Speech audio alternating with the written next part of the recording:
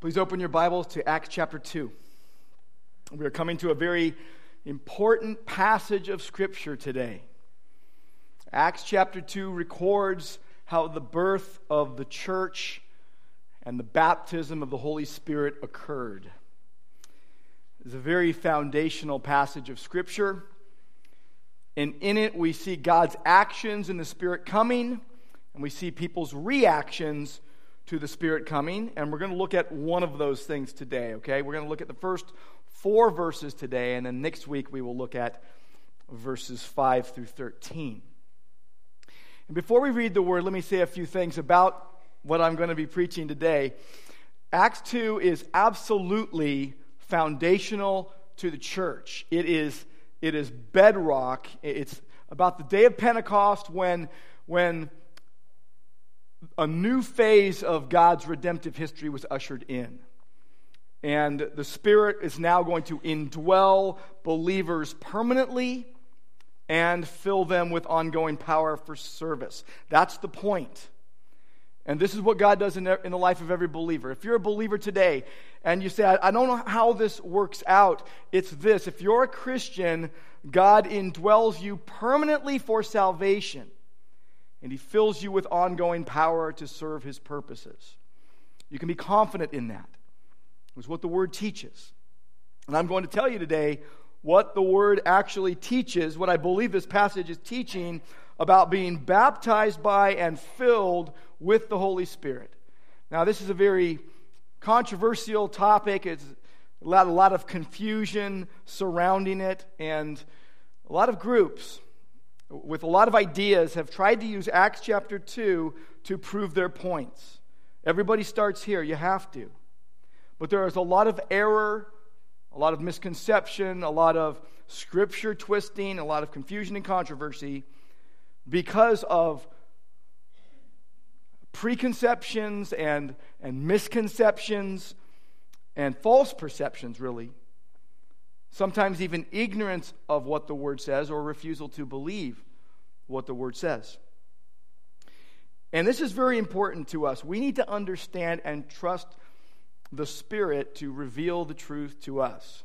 I have been praying this week. I pray this every week, but I've been praying especially this week that the Holy Spirit would give me a clear understanding that I would accurately preach this passage.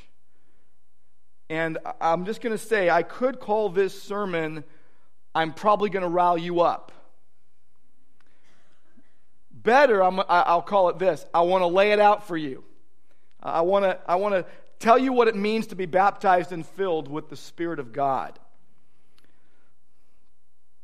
A lot of Christians, a lot of sincere and intelligent Christians think of the baptism and filling of the Spirit in a different way, a very different way than I will tell you what it is this morning. And I do not want to cause division amongst true believers, but I do want to call for and promote an accurate handling of the Word of God, that we would rightly divide the Word, and we acknowledge God is not the author of confusion or controversy. Man is. And why doesn't everyone agree on this? That's a great question, isn't it? If you know me well enough to know that my answer has 3 letters, OGK. Only God knows. There's a lot of things in the Bible that people don't always agree on, but it doesn't mean, well, whatever you think is okay. When God spoke His word, He meant one thing, and it's our task to find out as close as we can what that thing is that He meant. That's what I want to do today. I want to tell you what the passage says, not what I think it says or what I want it to say. We're going to trust the Holy Spirit who gave the Word to open up our hearts to this message and then to apply it to our lives as well. So if you're able, please stand with me to read God's Word. I'm going to read all 13 verses at the beginning of this chapter. Again, we're only going to look at the first 4 verses today. You're going to need to come back next week and hear the rest, okay? So if you're from out of town, maybe you can change your flight. The easiest thing would be just to catch it online next week by about 12:30 in the afternoon. It's already up. Okay, save you some money there. All right, chapter 2 and verse 1. This is God's word. When the day of Pentecost arrived, they were all together in one place. And suddenly there came from heaven a sound like a mighty rushing wind, and it filled the entire house where they were sitting. And divided tongues as of fire appeared to them and rested on each one of them. They were all filled with the Holy Spirit and began to speak in other tongues as the Spirit gave them utterance. Now there were dwelling in Jerusalem Jews, devout men from every nation under heaven. And at this sound the multitude came together, and they were bewildered, because each one was hearing them speak in his own language. They were amazed and astonished, saying, "Are not all of these who are speaking Galileans? And how is it that we hear each one of us in his own native language? Parthians and Medes and Elamites and residents of Mesopotamia, Judea and Cappadocia, Pontus and Asia, Phrygia and Pamphylia, Egypt and the parts of Libya belonging to Cyrene, and visitors from Rome, both Jews and proselytes, Cretans and Arabians. We hear them telling in our own tongues the mighty works of God." And all were amazed and perplexed, saying to one another, "What does this mean?" But others, mocking, said, "They are filled with new wine." Lord God, we just pray that you have your way in our hearts now. We pray that you would open our eyes, that we would see wonderful things in your word, and that we would get what you want us to have today. We pray in Christ's name. Amen.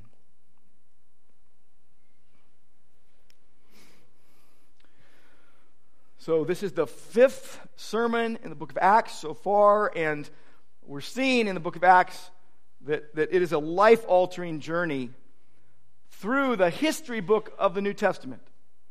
It is both foundational and transitional. It's the link between the Gospels and the epistles. It is also a very clear call to be Christ's Spirit-empowered witnesses, living for his glorious gospel purposes in every generation until Christ comes again. So that hits us right where we live.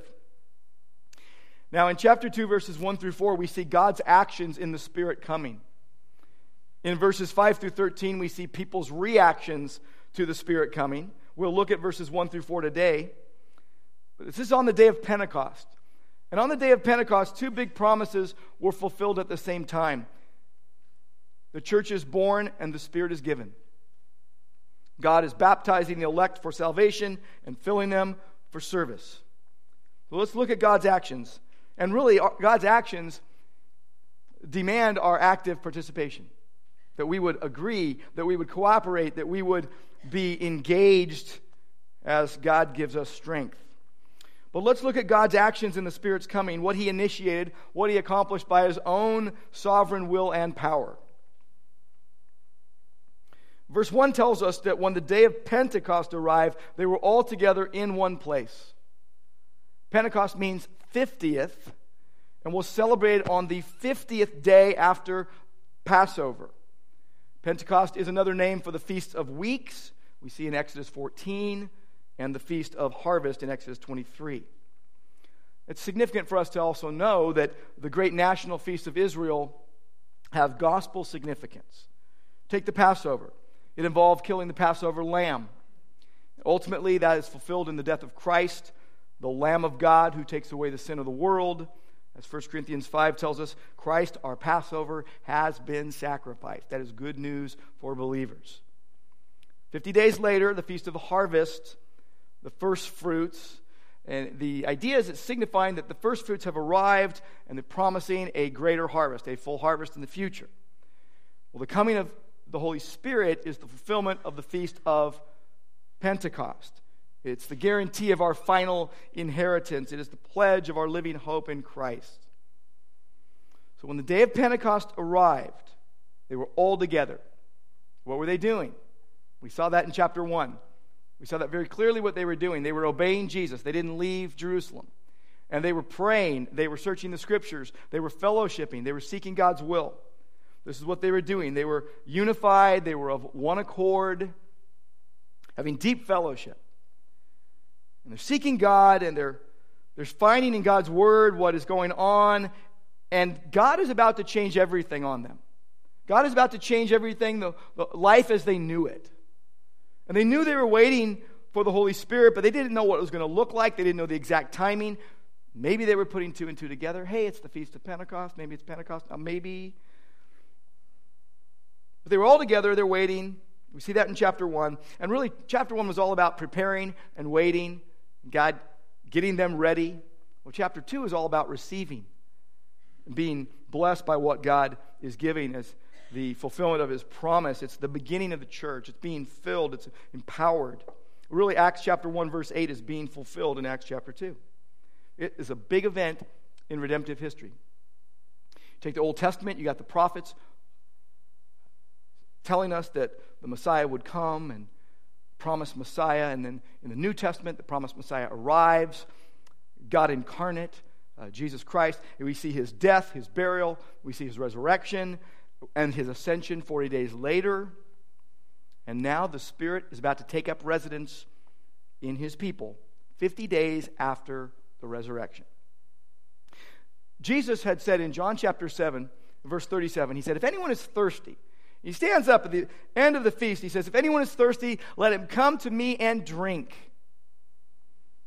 He says, whoever believes in me, as the Scripture says, out of his heart will flow rivers of living water. You might be familiar with those words. And it said that Jesus said this about the Spirit, whom those who believed in Him were to receive. For as yet the Spirit had not been given because Jesus was not yet glorified. See, glorified Jesus sends the Spirit, the promised Spirit. Acts 2 is promise kept. The baptism of the Spirit, which was promised in Acts 1:5, Jesus says, you will be baptized with the Holy Spirit not many days from now. So they knew it was coming soon. They didn't know what it was going to look like, what it was going to sound like, what it would be like. 10 days after the ascension. So they're all together on the day of Pentecost. And you come to verse 2, one of my favorite words in the book of Acts, suddenly. God is doing something that wasn't asked for, that wasn't sought, that wasn't chased after. He did something all on His own initiative. He did it suddenly. Suddenly there came from heaven a sound like a mighty rushing wind. And people say, well, yeah, the big old wind blew in the house on Pentecost. Well, it says here that it was like a mighty rushing wind. It was a sound. And it filled the entire house where they were sitting. It was literally a noise. Like one writer says, it's an echo that sounds like a mighty wind born vibrantly. It was a huge wind. If you're from the Midwest or the South or the East Coast, you may have experienced a tornado or a hurricane. You know, we only know about the earthquakes out here in California, right? But people say that when they go through a tornado, it sounds like a locomotive is going through the house. Anybody been through that? I see some people nodding. I see a hand right over here. Well, this is a noise like a violent rushing wind. But notice, not an actual wind, like a wind. A hurricane-like sound. Like when you experience a tornado. Like when you think a locomotive is coming through your house. Literally, it's a blast. The word used here is a blast, an explosion, a mysterious explosion, a blast from heaven.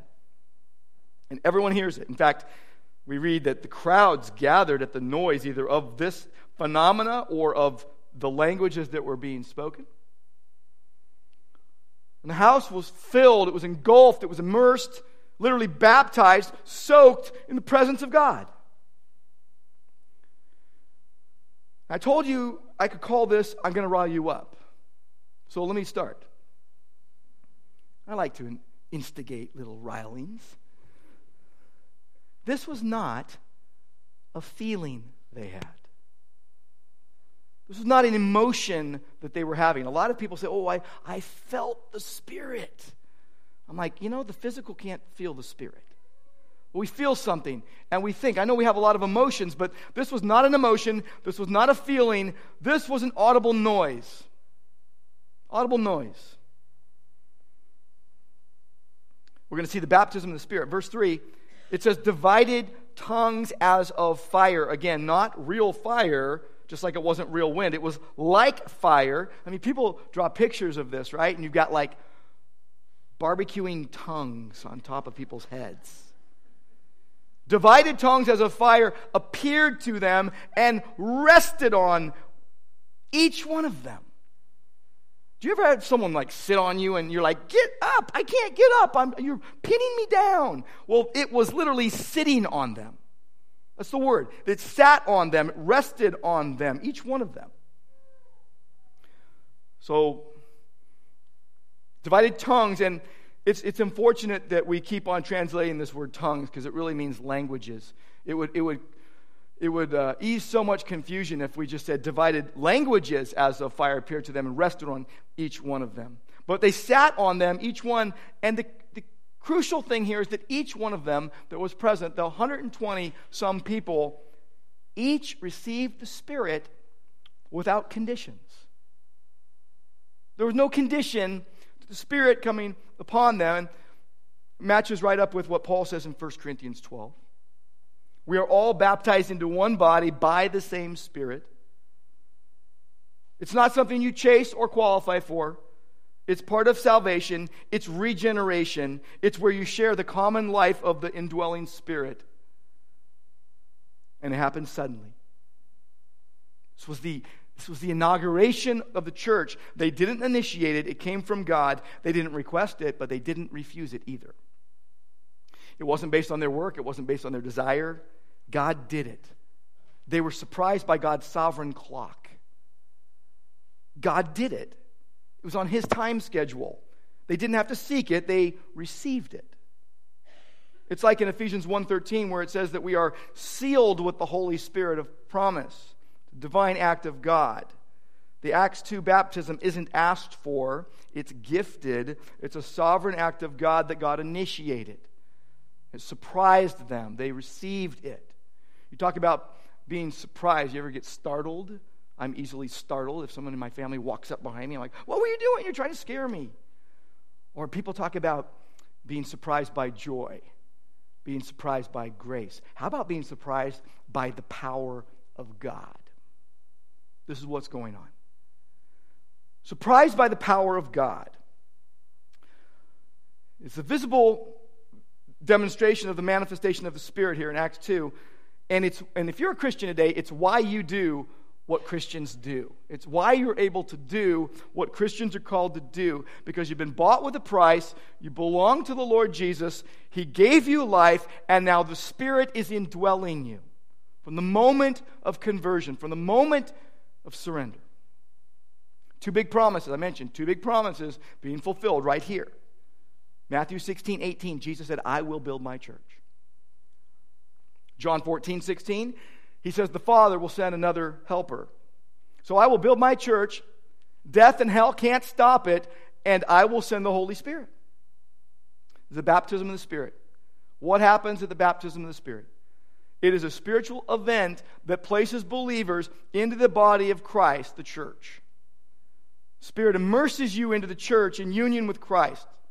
So what we're seeing here is the birth of the church through Jesus immersing. Jesus is the one that's baptizing them in the Spirit. He is immersing, engulfing people in the Holy Spirit. He is placing the Spirit in believers, placing them into the common life, community of God through the Spirit. This is what is happening. They are one in Christ. You know, people pray, we should be unified with other believers, but we aren't usually, and we got to really work at it. And you know, practically, absolutely, but positionally in Christ, we are one in Christ. Jesus prayed for that in Acts 7, in John 17. So let me rile you up a bit more. Any teaching, by the way, this baptism of the Holy Spirit is given by God, and the church is given birth by the baptism of the Holy Spirit.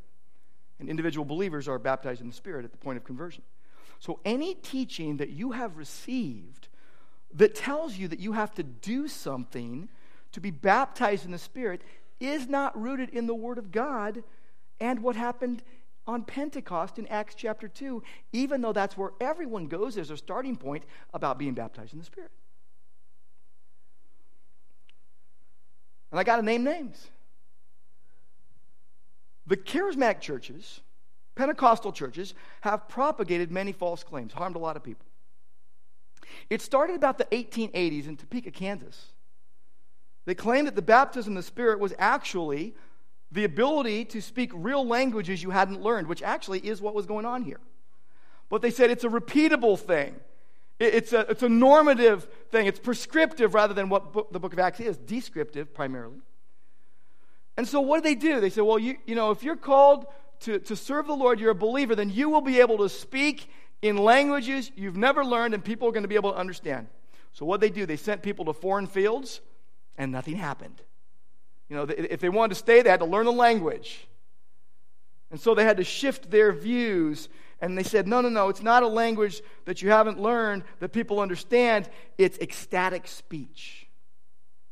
It's babbling into the air. It's non-language. And there became many bizarre claims, and they taught that it was to be repeated and sought after. They claimed that speaking in tongues was a sign, the sign of being baptized in the Holy Spirit. You may have been taught that. It's not from the Bible.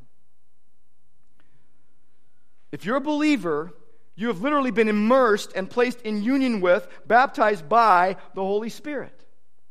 And you won't lose it. The baptism of the Holy Spirit is a permanent state. Now, verse 4, you see the filling of the Spirit. We're going to differentiate between these two. Let's look at verse 4. It says they were all filled with the Spirit, filled with the Holy Spirit, and began to speak in other tongues, other languages, as the Spirit gave them utterance. Filling is ongoing. Ephesians 5:18, we are even commanded, be filled with the Spirit. Be being kept filled with the Spirit. I remember when I got into seminary, my first semester, 1985, and Dr. Roscup, one of my professors, says, now open your Bibles up to Ephesians chapter 5, verse 18. And he says, we're going to do what a lot of believers don't do when they study the Bible. We're going to look at it and read it and make observations. I tell people this is like the neglected first step of Bible study. What does it actually say? We like to run to the Word and say we already know what it says. But this is actually make observations. So he says make as many observations as you can on Ephesians 5:18, which says, do not get drunk with wine, for that is dissipation, but be filled with the Spirit. I'm like, this is going to be a tough one. We came up with like 40-something observations on that text. What's actually saying. The idea there is let the Spirit of God, the presence of the Holy Spirit, dominate your life and control your life. And it's really not like filling up a glass. A lot of people say, I feel empty. I need the Spirit to fill me. Well, you've already been baptized. You're already filled with the Spirit. But you need fresh fillings of the Spirit. It's more like if you had a sailboat and the wind gets caught up in the sails and carries it along. That's more of the idea. At the point of salvation, every believer in Jesus is baptized or immersed, put into Christ, and then filled, empowered to live as a believer. You've heard me say it a lot, but we leak. And what happens is that the filling needs to be maintained. We need to yield on an ongoing basis to the Spirit's power and control so that we don't walk in the flesh, but in the Spirit. We don't live according to the flesh and engage in outright sin, but we do what pleases God. I think that's why some people who claim to be believers never seem to grow. They're walking in the flesh all the time. They don't realize, I think automatically God's just going to kind of lift me up and start doing things through me. If you're filled with the Spirit, the fruit of the Spirit will come out in your life from Ephesians 5, the love and joy, peace, patience, and all the rest. The idea is if you're a believer, you need to make the moment-by-moment choice to walk in the Spirit, live by the Spirit, and obey God, and you will enjoy the life and peace that God gives believers. Or you can walk in the flesh, walk in sin, and reap the misery that sin brings about. But the baptism happens once, it's permanent. The filling is ongoing. You see this in the book of Acts. In chapter 4, verse 8, it says Peter was filled with the Spirit, and he spoke. Chapter 4, verse 31, they prayed and the place was shaken, and they were filled with the Holy Spirit and began to speak the word of God with boldness. Chapter 6, they're choosing servants in the church, the first deacons, and they choose people who were full of faith and the Spirit. Because it's people that amongst them lived consistent lives, and they said, yeah, we see that. That's what God wants for you, from you, if you're a believer. Cooperative consistency of life such that people would see a yielded heart and life that allows the Spirit of God to work and doesn't hinder the flow. The baptism of the Holy Spirit initiates the indwelling of the Spirit for all believers, but indwelling is not the same thing as being filled. The filling of the Spirit happens when we walk in obedience to God, and we don't quench the Spirit and we don't grieve the Spirit by ignoring His promptings or living with unconfessed sin. It's not automatic. It requires a desire on our part to obediently follow Christ. What were the apostles doing before the day of Pentecost? Think back to chapter 1. What were they doing? They were obeying Jesus. They were praying. They were searching the Scriptures. They were fellowshipping. They were seeking God's sovereign will. And then God comes upon them in power in His perfect timing. We're commanded to be filled with the Spirit as believers. It's not automatic, but it requires a desire on our part to obediently follow Christ. Here's an example that we Californians can relate to. You know that brown is the new green in California, right? Right? You know this. And if you're just letting your yard go, and you haven't had time to do all the yard work, just say, I'm doing my part. I'm doing my part. Right? Brown is the new green. Don't water it, just let it go. What's going to happen to your grass when you don't water it? Because you only get to water 2 days a week. And don't water it and let it go. What's going to happen? It's going to look pretty brown, isn't it? It's going to look pretty brown, and it's probably going to die. And here's the deal as a believer. Don't do anything, you won't grow. You get sluggish and lazy, and you got to put yourself in the way of what God has provided for His people. Let me tell you how you can be filled with the Spirit. You want to be filled with the Spirit on an ongoing basis in your life? Let me tell you. Go to Colossians chapter 3. Colossians chapter 3. That's where you find out what it means to be filled with the Spirit on an ongoing basis in your life as a believer. If you're not a believer, by the way, today, and I'm talking about being a believer, you're like, hey, I'm not a believer. I'm like, well, you came here and you came to a church, and you got to probably figure there's going to be a lot of believers here. I love you if you're not a believer. We'll talk later, okay? But right now, I want to tell what a believer does, how they get filled with the Spirit on an ongoing basis, okay? And if you become a believer today, this will be true about you. All right? If you believe in the Lord Jesus, you believe in His finished work on the cross, you believe He died for your sins, and you're just going, I've lost my way in life, I have messed everything up, and you want to surrender to Christ today, then this can be true of you too. But Colossians chapter 3, verse 16, it says, let the word of Christ dwell in you richly.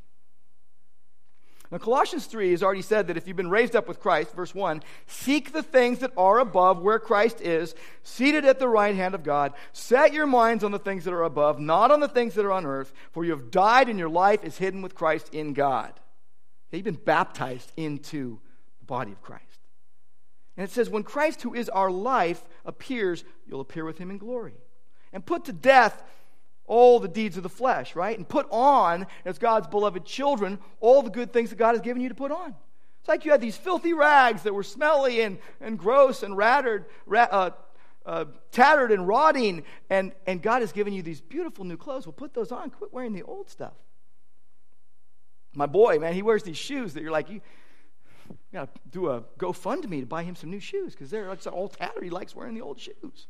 He got new shoes. He just hasn't been wearing them, I guess. But then verse 16 says, let the word of Christ dwell in you richly, with all teaching and admonishing one another in wisdom, and singing psalms and hymns and spiritual songs with thankfulness in your hearts to God. And whatever you do in word or deed, do everything in the name of the Lord Jesus, giving thanks to God the Father through Him. You want to be filled with the Spirit on an ongoing basis? Then you need to let the Word of Christ dwell in you richly, that you would be dominated by the Word of God, that you would yield your life to the will of God, that it would affect you to the point that you are taking in the Word of God. If you're like, well, I don't know, I feel so empty. I don't have a lot of people that I know that are in the Word of God consistently, letting it dwell in them richly, not just hearing it and then walking away, but seeking to be doers of the Word. I don't have many people that I know like that say, I feel so empty. Because the Word of God, used by the Spirit of God, changes your heart, changes your attitudes, gives you new motivations. And yes, it is as simple as that. Put yourself in the way that God has given for believers to grow. Peter said it, right?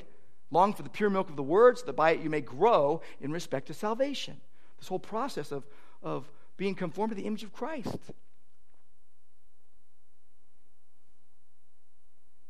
If you're a believer, the Spirit baptized you into Jesus Christ upon conversion, into the church, a one-time event, and you are positionally in Christ in the righteousness of our Lord Jesus Christ. But until your glorified state, you can let the Holy Spirit fill you, or you can quench and grieve the Spirit within you during this time that we call, sanctification, which is a lifelong work of God and man, where we must be engaged in that process. Let's talk about the tongues thing. A lot of people have gotten confused about the whole tongues thing, the phenomena. And the word tongues keeps getting used, even though the more accurate way is to translate it languages. Luke chose the word that means dialect. A manner of speech indicates the speaking of tongues was other languages, real languages. And they were filled with the Holy Spirit, began to speak in other tongues, synonym for languages, as the Spirit gave them utterance. So they could not speak in foreign languages before, these languages, and then God gave them this ability, and we're going to see that next week, but what happened as a result was they're speaking the gospel in languages they've never spoken or learned before, and people knew the words that they were saying. What happened is groups redefined that, and they said, no, it's the idea of ecstatic speech, just babbling in the air. But one thing I want to say about that, and I don't want to put down anyone's experience, okay, at all. I'm not going to go up to you and go, ooh, what you experienced was false or whatever. I just want to make observations on the word. You figure that out in your own heart. But let me just say that never in the history of the church was ecstatic speech a part of sound doctrine. In the 1900s, early 1900s, and when the growth of the Pentecostal movement, the charismatic movement, was really booming, they said this is a repeatable event. You will speak in a non-language, and all I can tell you is it isn't here in the Bible. You can't find it because it's not there. The speaking in known languages that were never learned was a phenomena that had its moment. So you can't go away today and say, I'm going to China tomorrow, and I'm going to fly over there, and I'm going to start speaking Chinese as soon as I hit the ground, and people are going to come to faith in Christ because I'm going to share the gospel in Chinese. I've never learned it or anything. It's not going to happen. Okay? Go talk to your neighbors about Jesus in your own language. That would be great, right? Okay, so you look at some 30 years after Christ's birth, you got this gift that was being experienced, and after about 90 AD, you never hear about it again. Interesting, in 1 Corinthians, written about 55 AD, it's being talked about because it was corrupted by the Corinthians. They needed to be regulated. It was being used in a proud way. It was being flaunted. They were counterfeiting it. There were people standing up saying, I'm talking for Jesus, and they were literally cursing Christ. So in the early years, this gift was still in operation, and then Paul says in 1 Corinthians 13:8 that they will cease. Tongues will cease. These languages will cease. But you don't see tongues as a part of anything after 1 Corinthians. They completely disappear in Scripture. I'm just making this observation because I think you need to understand what does the Bible say and not be confused. In Acts 2, real languages on the day of Pentecost were accompanied them being filled with and empowered by the Holy Spirit.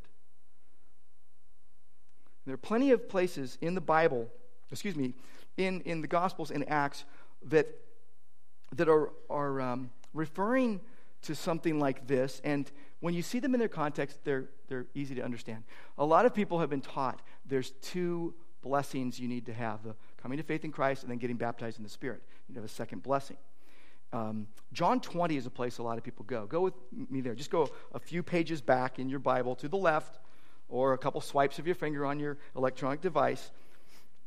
But John chapter 20, this is the day that Jesus rises from the dead. Okay, this is Resurrection Day. On the evening of that day, verse 19, the first day of the week, the doors being locked where the disciples were for fear of the Jews. By the way, I love the rustling sound of Bible paper, or the swiping sound of.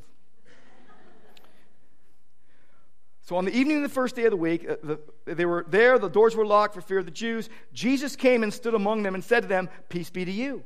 When he said this, he showed them his hands and his feet, hands and his side, Then the disciples were glad when they saw the Lord. Jesus said to them again, "Peace be with you. As the Father has sent me, even so I am sending you." And when he had said this, he breathed on them and said to them, "Receive the Holy Spirit." So there's a problem posed by John 20, because in Acts, the Holy Spirit comes on the day of Pentecost, 50 days after the resurrection, whereas in John 20, the Holy Spirit appears to come on the day of the resurrection. So are John and Luke, in conflict here? They're not, but we'll make some observations to resolve the seeming problem. These are not contradictory accounts of the same event. In John, you have this secret, restricted gathering of the 11 at evening of the disciples only, and Jesus is with them. On the day of Pentecost, you have a public gathering in the middle of the morning, 9 a.m. to be exact, with the entire Jerusalem congregation of 120 so people present, and Jesus is not physically present. So John chapter 20 doesn't describe their regeneration or their new birth. Jesus has already said to them, "You're clean. Your names are written down in heaven," Luke 10:20. Peter had openly testified that Jesus was the Christ. John 17, Jesus refers to them as belonging to the Father. But the coming of the Spirit is dependent on the going of the Son. So the sending of the Spirit is contingent on the ascension of the Son, and Jesus has not yet ascended here. But his main concern after the resurrection is the gift of the Holy Spirit for the church to perpetuate the mission that he started. But the disciples didn't receive the Holy Spirit until the day of Pentecost, 40 days or so later, this was 50 days later, This was because Jesus here is promising that it's going to happen. He's saying this is going to happen, and it did on the day of Pentecost. Now, you could say, well, wait a minute. Their experience was there was kind of like two parts. They already knew Jesus, then they got baptized. You don't want to argue for that, because remember, Acts is descriptive, not prescriptive. It's unwise to argue that their experience is like the pattern that we should follow, because their experience could be nothing but what it was. That's what they were getting this in real time. It was impossible for them to be baptized by the Spirit when they believed, because they believed long before Spirit baptism was available. And so the results of Pentecost, the presence and power of the Holy Spirit, the indwelling of the Spirit, extends to the whole church. But that day, the day of Pentecost, was very, very really a one-off, unique, unrepeatable occurrence. Okay, let's keep moving. There's a couple other places you might say, well, hold on. I see something here. Acts chapter 8. Okay? Acts chapter 8. The Samaritans had received the word of God, but they hadn't received the Holy Spirit. They become believers, but they don't have the Holy Spirit. Why? First of all, these verses can't be used to support the teachings that if you're a Christian, you receive the Holy Spirit at some point after becoming a Christian. Okay? Remember, the book of Acts is a transitional period being recorded where the verification from the apostles is necessary before a new group of people come into the church. Think about this. The friction between Jews and Samaritans was absolutely unreal. What would have happened if a Samaritan church crops up over here and they show up in Jerusalem and say, hey, we're believers too. We have the Holy Spirit too. That's why Peter and John were sent, that they could vouch for them. This was to maintain the unity of the church. They were be able to say, hey, look, Samaritan believers needed to be under the authority of the apostles, and they also got the Holy Spirit. Similar kinds of transitional events are happening in the book of Acts. Acts chapter 10, similar kind of thing happened. Acts chapter 15, similar thing happened. Acts chapter 19, they come across a group of people who only knew of John's baptism. They weren't saved at that point. They explained the gospel to them, they became a believer, and they had the Holy Spirit. And at that point, they were speaking in tongues and prophesying. And there were 12 of them at that point. So they were literally, again, speaking the word so that people could hear. But remember, descriptive versus prescriptive for the book of Acts. Why did God give this gift? Why would he do it? Why would he have them speak in these unknown languages that people could understand and hear? We're going to see next week. It's a very international crowd that was there. Why? It was for unbelievers, not believers. It was to give credence to the gospel message and to start the church. And it wasn't prescriptive in the sense that this is how it's going to happen in your life. This is what God did initially for this first group of apostles who were believers before then. But then you see the group of 120 getting baptized in the Spirit, becoming a new community, the church, the body of Christ. I think if you get that straight, that the fact that much of the confusion surrounding the baptism and filling of the Spirit has to do when people take the book of Acts wrongly as normative Christian experience for every believer that's prescribed rather than a historical, descriptive, and narrative. And you get that straight, you handle the book of Acts straight, and I think you will come to a more biblically accurate understanding of baptism of the Spirit and filling of the Spirit. Baptism will be really clear, describes your experience at the point of conversion. You're immersed and submerged in Him, and you will enjoy His presence forever. We're baptized at that moment of new birth. Filling is the Spirit empowering and enabling you for fruitful service and witness on an ongoing basis in your life. As I start to bring the plane down for a landing, let me just say a couple things that pretty much just blow me away when I think about, wow, look what was going on here. I'm really struck by the suddenness of what God did and how He fully initiated it and how man didn't say, this is what we want, God, please give it to us. This was something that God gave His people. But I also think that sometimes Christians get bogged down and they think, I'm not growing, because they really do think that God is going to automatically move them to do something they're not wanting to do or initiating on their own. Be that read the Bible, pray, or be doing that with your family, or sharing your faith with unbelievers. You've been crucified with Christ. It's no longer you who live, but Christ lives in you. Christ is your life, but it is a falsehood to think that God is just going to airlift you into some fruitfulness if you're not wanting it, and if you are not, as Paul put it, laboring and striving for the gospel. You know, Paul says, I worked harder than all of them. He was actually working really hard and being misunderstood for it. Oh, you're just doing that in the flesh. No, he was doing it by the Spirit, but he was willing to spend and be spent for the souls of others.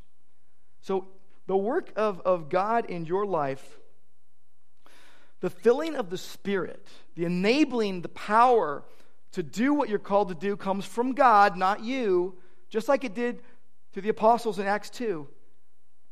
But it's based on what they were doing. They were obeying. They were praying. They were searching the Scriptures. They were seeking God's will. You don't want to be actively sinning and resisting the Spirit of God and then saying, why isn't God growing me? Why isn't God filling me? It was very obvious why.